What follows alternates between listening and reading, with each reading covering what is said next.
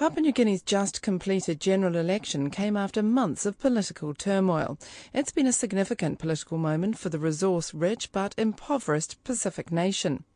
This Radio New Zealand Insight programme looks at whether PNG's politicians can pull the nation back from the verge of mayhem. Election time in Papua New Guinea on the campaign trail of long-time Prime Minister Sir Michael Somare. To get to this political rally involves driving through the jungle in rural East Sepik in Papua New Guinea's north. To be in the back of a jeep driving along this or any of PNG's main highways is often treacherous for one's internal organs. The road is often rocky and full of potholes, much like PNG politics. I'm Johnny Blades, and this insight travels to PNG to gauge whether the nation is ready to move away from the edge of political chaos.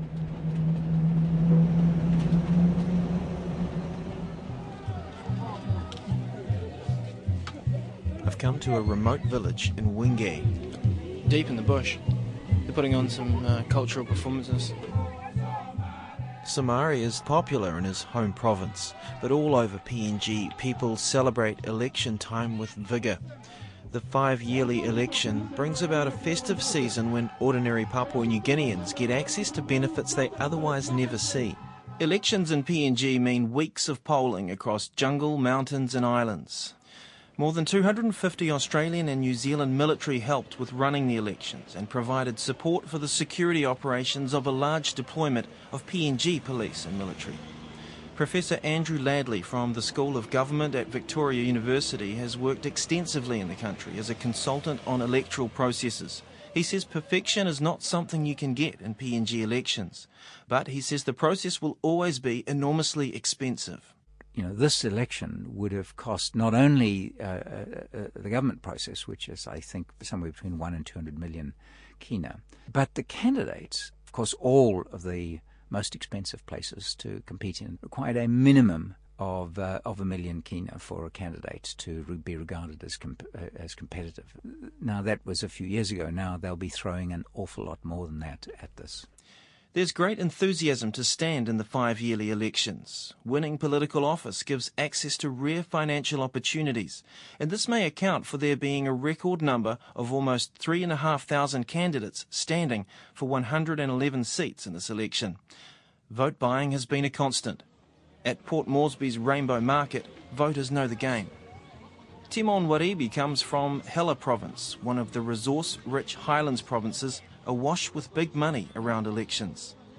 Mr. Waribi says that to seriously contest, candidates must buy votes. If I want to be candidate, I must have some sort of millions. You get money, that means you vote. That's how we operate here in PNG. They're expecting things. They offer, and then they take the vote. How much for a first preference vote, roughly? Normally like 100 kina, 50 kina, or if they come in a group that they can even buy you 1,000. That's what we do here in PNG, Papua New Guinea. So have you taken something to vote? Yes, I did that. Yeah. So, will you vote for him? I vote for the person who I know, but I go for the quality. But others reject efforts to purchase their vote. A fruit trader, Shelley Nepa, believes change starts with oneself. I want change. I cannot trust the politicians. Most of the people will think the same as I do. We cannot trust any politicians. Basic services hasn't been delivered, hasn't been fulfilled, as their promises during their campaign periods. They've said that they will deliver services on their campaign. They haven't done anything since. For the past 36 years, we haven't seen any changes in both rural and urban. The appetite for change at this election is all the more pointed after a year of political chaos. A grinding political impasse halted the process of government following the ousting of leader Sir Michael Somare. PNG's first Prime Minister when independence was gained in 1975, Sir Michael has been in the role for over half the time since, leading the nation in 4 separate stints. Mass defections from his government last year enabled a controversial parliamentary action to declare a vacancy in his seat due to his prolonged absence in Singapore for medical treatment. Time has come that I have to give up, but I did not agree with the way I was treated by Parliament. I was sick, I was in a hospital. MPs then voted Sir Michael's former Finance Minister Peter O'Neill in as Prime Minister. Sir Michael challenged the ousting in the Supreme Court. I challenged it in court and I won that case. For some reason, the rogue Prime Minister and his cohorts decided they move a motion to remove me from Parliament. That is illegal. It's illegal, government. I know that other countries accepted him as a Prime Minister, but as far as the Constitution of Papua New Guinea is concerned, he's illegal Prime Minister. But a vast majority of MPs supported the O'Neill regime. One of them was the Governor of the National Capital District, Powers Parkop, who says the mandate of Parliament had to prevail. The Supreme Court was split on the issue as well. It was not an absolute decision made by the full bench. There were two senior judges who disagreed, so we cannot say that we were absolutely wrong or we breached the Constitution. But we were given a situation where we had to be creative, where the law did not provide anything way out. We had a situation where Grand Chief Sir Michael had been away from public office for about 8 months, and as political leaders of our country, we couldn't allow that vacuum to continue. For months, the country had two men claiming to be Prime Minister, two governments and two of most major officers, Governors-General, Police Commissioners, and, during a brief mutiny at Army headquarters in January, two military commanders. Andrew Ladley says the standoff brought PNG very close to the brink of mayhem. Papua New Guinea came as close as anyone wants to get to being, really awkwardly placed in relation to its constitutionality and all of its key officers, prime ministers, speakers, the key leading figures in the police, governor generals, and of course ministers, and so on. And this was legislator, executive. This was an extremely, serious constitutional impasse. After the Supreme Court ruled against the O'Neill election, his administration made a series of legislative manoeuvres to retrospectively render its removal of Sir Michael legal. As a vortex of legal matters grew, MPs passed legislation giving the government the power to suspend judges, posing a major threat to the traditional independence of PNG's judiciary. Perhaps the only other time in PNG's history when its democratic institutions were under such threat was the Sandline affair of 1997. Then the government of Julius Chan was brought down after engaging mercenaries to resolve a fight for independence in the province of Bougainville. The man credited with bringing the Sandline situation under control and saving PNG from lapsing into chaos was the former military commander Jerry Singadok. He says the recent political turmoil had leaders again showing disrespect for the rule of law. He says PNG is 37 years old and can't keep making excuses for its shortcomings. That's not young in adult sense. That's me. You're in your midlife. Papua New Guinea would have learned lessons, and this is the time in our political history to show maturity. Unfortunately, in the past 18 months or so, we have not seen that. We have seen series of incidents that I don't need to cite, but the more alarming one is when the Deputy Prime Minister can storm into the Supreme Court with armed soldiers and policemen and hold the Chief Justice at random, thus intimidating and compromising the fabrics of democracy and our Constitution. But how did PNG get to this point? A senior researcher in governance and institutional matters at PNG's National Research Institute, Dr. Henry Okole, says long-term issues relating to government gaining power at the expense of Parliament have come to a head. Following years of parliamentary instability driven by motions of no confidence, in 2002 PNG brought in the Organic Law on the integrity of political parties and candidates. Dr. Okole says this was the key to Sir Michael's unbroken 9-year run in power.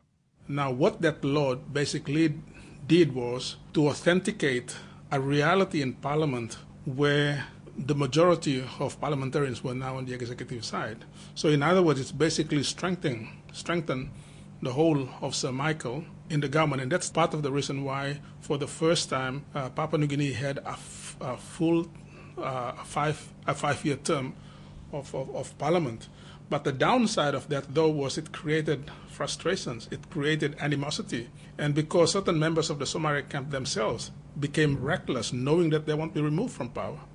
And that created a lot of factional fighting and oppositions against members of the Somare side. However, following a 2010 Supreme Court ruling, some of the restrictions in the organic law were lifted, opening the door for a return to the past problem of political instability. A professor in comparative politics at Victoria University, John Frankel, says part of the problem is that there are no clear ideological divisions in PNG politics. It's not as though you have a Somare party that is trying to implement a clear manifesto and is troubled in doing so by an opposition that wants to implement a different manifesto. There are no such cleavages. There are no such political divisions in Papua New Guinea politics. It's all pragmatic, it's all largely personally oriented, and as a result little is achieved. What's the core consequence of this? It means a country that has had that is rich in natural resources, that has had a lot of extractive companies coming in, mining, in forestry, in other areas, generating quite a lot of money. A lot of that money has been frittered away, and people in Papua New Guinea remain very, very poor. It's the poorest country in the Pacific region. There's signs of malnourishment in various parts of the country. There's a lot of poverty, certainly in terms of ability to afford schooling and health conditions, and governments have done very little about it. So Michael Somare asserts the stability of government in the last decade underpinned the consecutive record years of PNG's broad-based economic growth. During these years, PNG's became one of the world's fastest-growing economies. Mining projects boomed, oil production in the highlands kept pumping. The $18 billion liquefied natural gas project led by ExxonMobil began, and now more major global energy players are converging on PNG, seeking to unlock the value of its significant gas deposits. Forestry galloped ahead like never before. PNG has the world's third largest tropical rainforest, and deforestation has increased exponentially in the last few years. The logging industry could result in the loss of half the country's trees within 10 years if a special agricultural and business lease system continues. The leases involve customary landowners signing over their land to companies and corporations. Betel nut vendor and social commentator Martin Namarong has researched the special leases. There was a commission of inquiry set up to find out how 5.2 million hectares of land in Papua New Guinea was acquired. And what was coming out in the inquiry was that particularly the land investigation process wasn't done at all. It's not about done properly, it's just not done at all. And what that meant is that all of those leases were essentially fundamentally flawed. Malaysian and Australian firms control most of the land under the special leases, earning hundreds of millions from PNG's rich forests. PNG could be approaching a time when it should be possible to be more independent of handouts from Australia, but it's still reliant on foreign assistance and continues to be shaped by the international corporate powers developing its resources. The shaping extends to legislation and government, according to the PNG coordinator for the International State Crime Initiative, Dr. Christian Laslett. There have been documented examples in the forestry industry of systematic corruption, and that has gone right up until most recently. With respect to the mining industry, the recent Ramu Nickel project, in that case, you had a situation where major legislative changes were made to the Environment Act in order to stop landowners from gaining compensation for environmental damage. Now, one has to wonder how such a significant legislative change was achieved. He says corruption among PNG's government and public sector is deeply entrenched. And it's reached to a point where, as Sam Coyne of Task Force Sweep said, it's systematic, it's a mobocracy. That was the word he used to describe the system, and by mobocracy he meant there is a very organised elite network of businessmen and politicians who operate in order to reward each other in various ways. Each year, MPs are given almost $6 million in development funds for direct use in their electorate. The former Prime Minister, Sir Makere Marauta, accuses the Somare government of siphoning off $35 billion of public funds. In terms of its official long-term strategies, the country is set to fail most of the development goals. and participation by PNG people in the development of their own resources remains very low. Martin Namarong believes the money is squandered and rarely used to improve roads, schools or hospitals. Folks like, I remember the Lowy Institute talked about these so-called isolated economies that exist in this country, benefits from mining or logging or whatever industry is limited to certain geographical areas because the tools for distributing wealth, whether it's road transport or shipping or the banking system, aren't up to scratch to allow for wealth to be distributed, or even people to say go and sell stuff or local produce and make money for themselves. So it's not just about handouts, but it's about how people can participate in the economy. It's estimated that 85% of PNG's population of around 7 million live in rural areas. The reach of government has not extended to many of these communities. Where it does reach, PNG's public sector is often so broken that people argue that it has dropped below the standard it was at when Australia granted PNG independence in 1975. A walk through the country's premier medical facility, Port Moresby General Hospital, seems to confirm the deterioration. In the paediatrics ward, there are a lot of children with TB. It's one big hall with dozens of dilapidated beds and stretchers.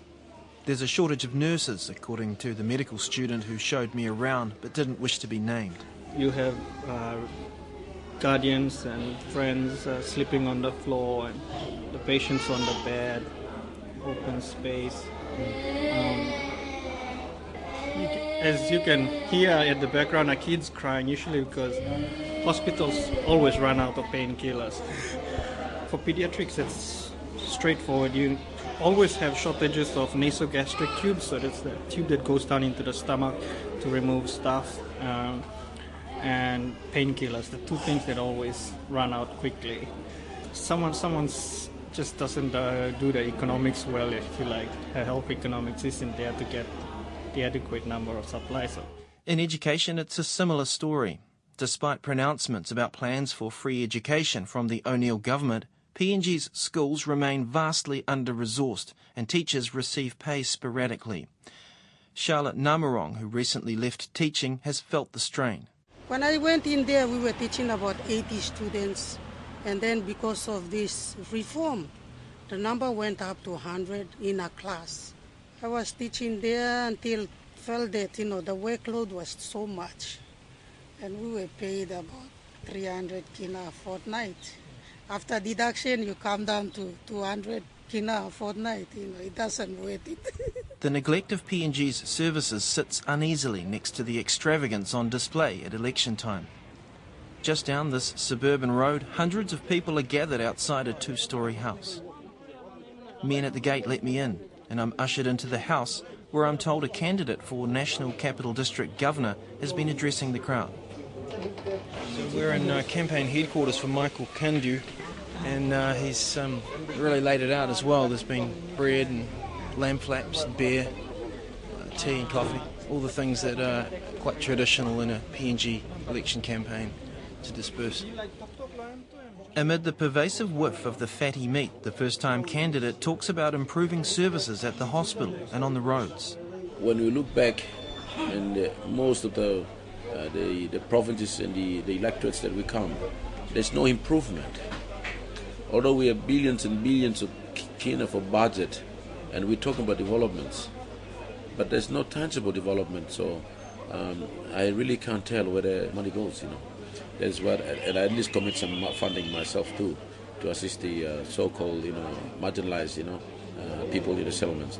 Politicians in the capital have been turning their focus to the impoverished seaside communities of Motu Koitabu.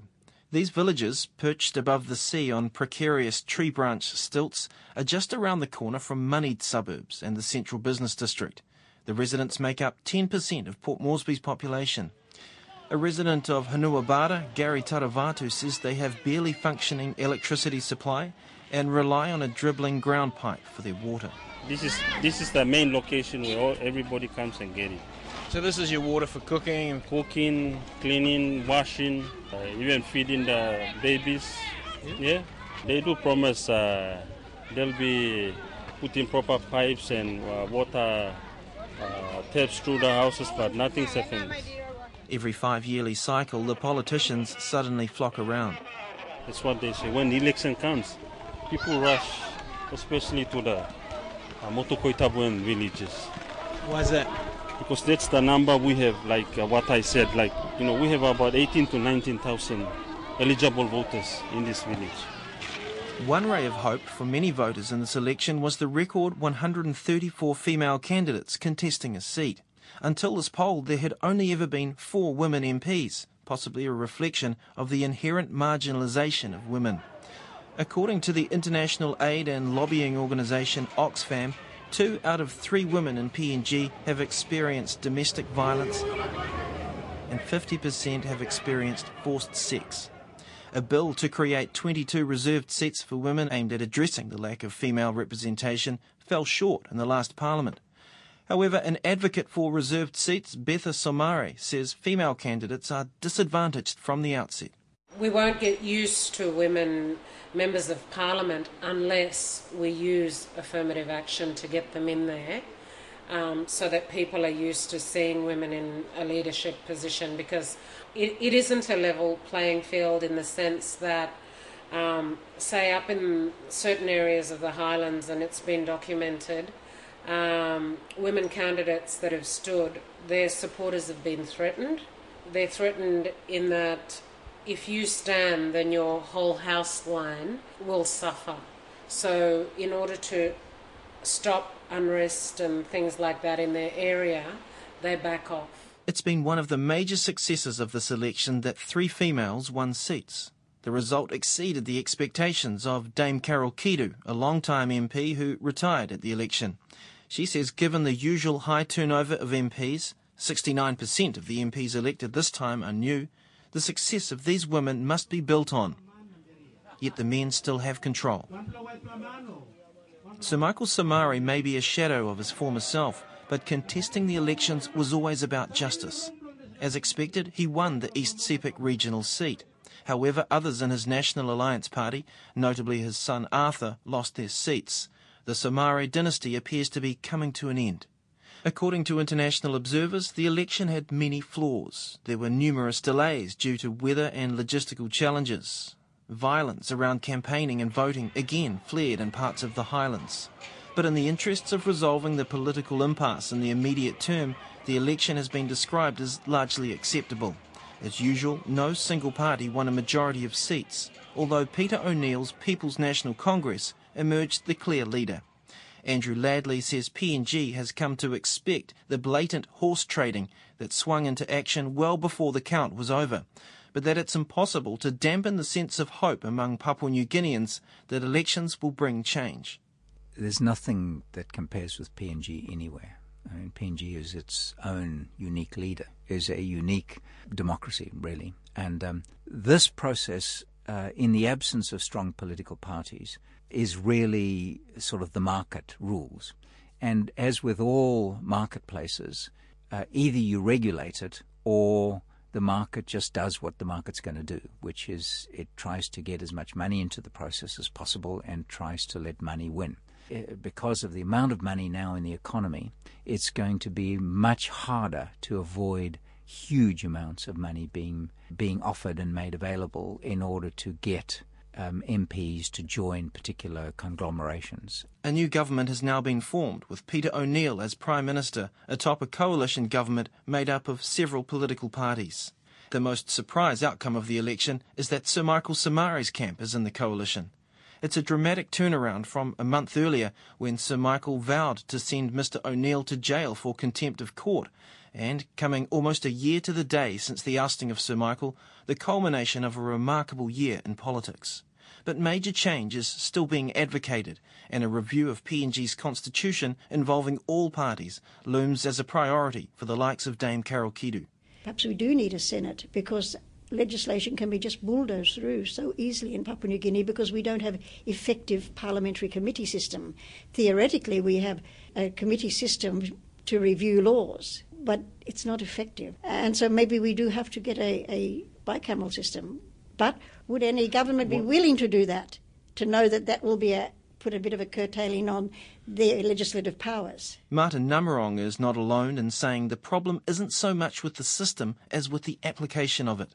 Parliaments have been consistently undermining Ombudsman Commission by not increasing its capacity to handle such cases. And this lack of capacity has been resulting in the consistent political chaos that's happening in this country, because the system, the mechanism that's supposed to ensure stability and to create order is not functioning. I mean, I like to think that in PNG we do not have a law and order problem, we have a problem with keeping order. The laws are okay, it's just keeping order. Dr. Christian Laslett says the greatest challenge for PNG is to break the grip of the so-called mobocracy. This is a social system. It's not a choice of individuals. It's not something that I think people are electing to do. You can't change this through education. You actually need to change the entire social structure that underpins government and business. You need a social revolution of sorts. Many of the same politicians who have been linked to rampant corruption for years have been returned after the election. Martin Namarong isn't sure if PNG has been saved from chaos. There is no reason why it cannot be repeated after the election. So the idea that there's a false hope that the election's going to resolve the power struggle. After the elections, people will still want to be in power and have control of the national wealth. And with the new mining projects, fisheries projects, and the LNG, there's a lot of money at stake and people who want to control that. What has transpired over the past 9 months is essentially a template for how people can grab power in the future. Calls for an end to corruption aren't new in PNG, but they gained serious traction during the political impasse through the emergence of stronger public discussion made possible by the growing use of social media and the internet. There is hope the public voice can place some restraint on PNG's politicians and demand accountability from government. But if the country's leaders fail to use the wealth of its resources to allow the people of PNG to stand on their own, an opportunity to avert further turmoil might be missed. I'm Johnny Blades, and that's Insight for this week. If you would like to contact us, you can send an email to insight@radionz.co.nz or tweet us at rnz_insight. I wrote and presented that program. It was produced by Philip Atoli, with technical production by Chris Keogh.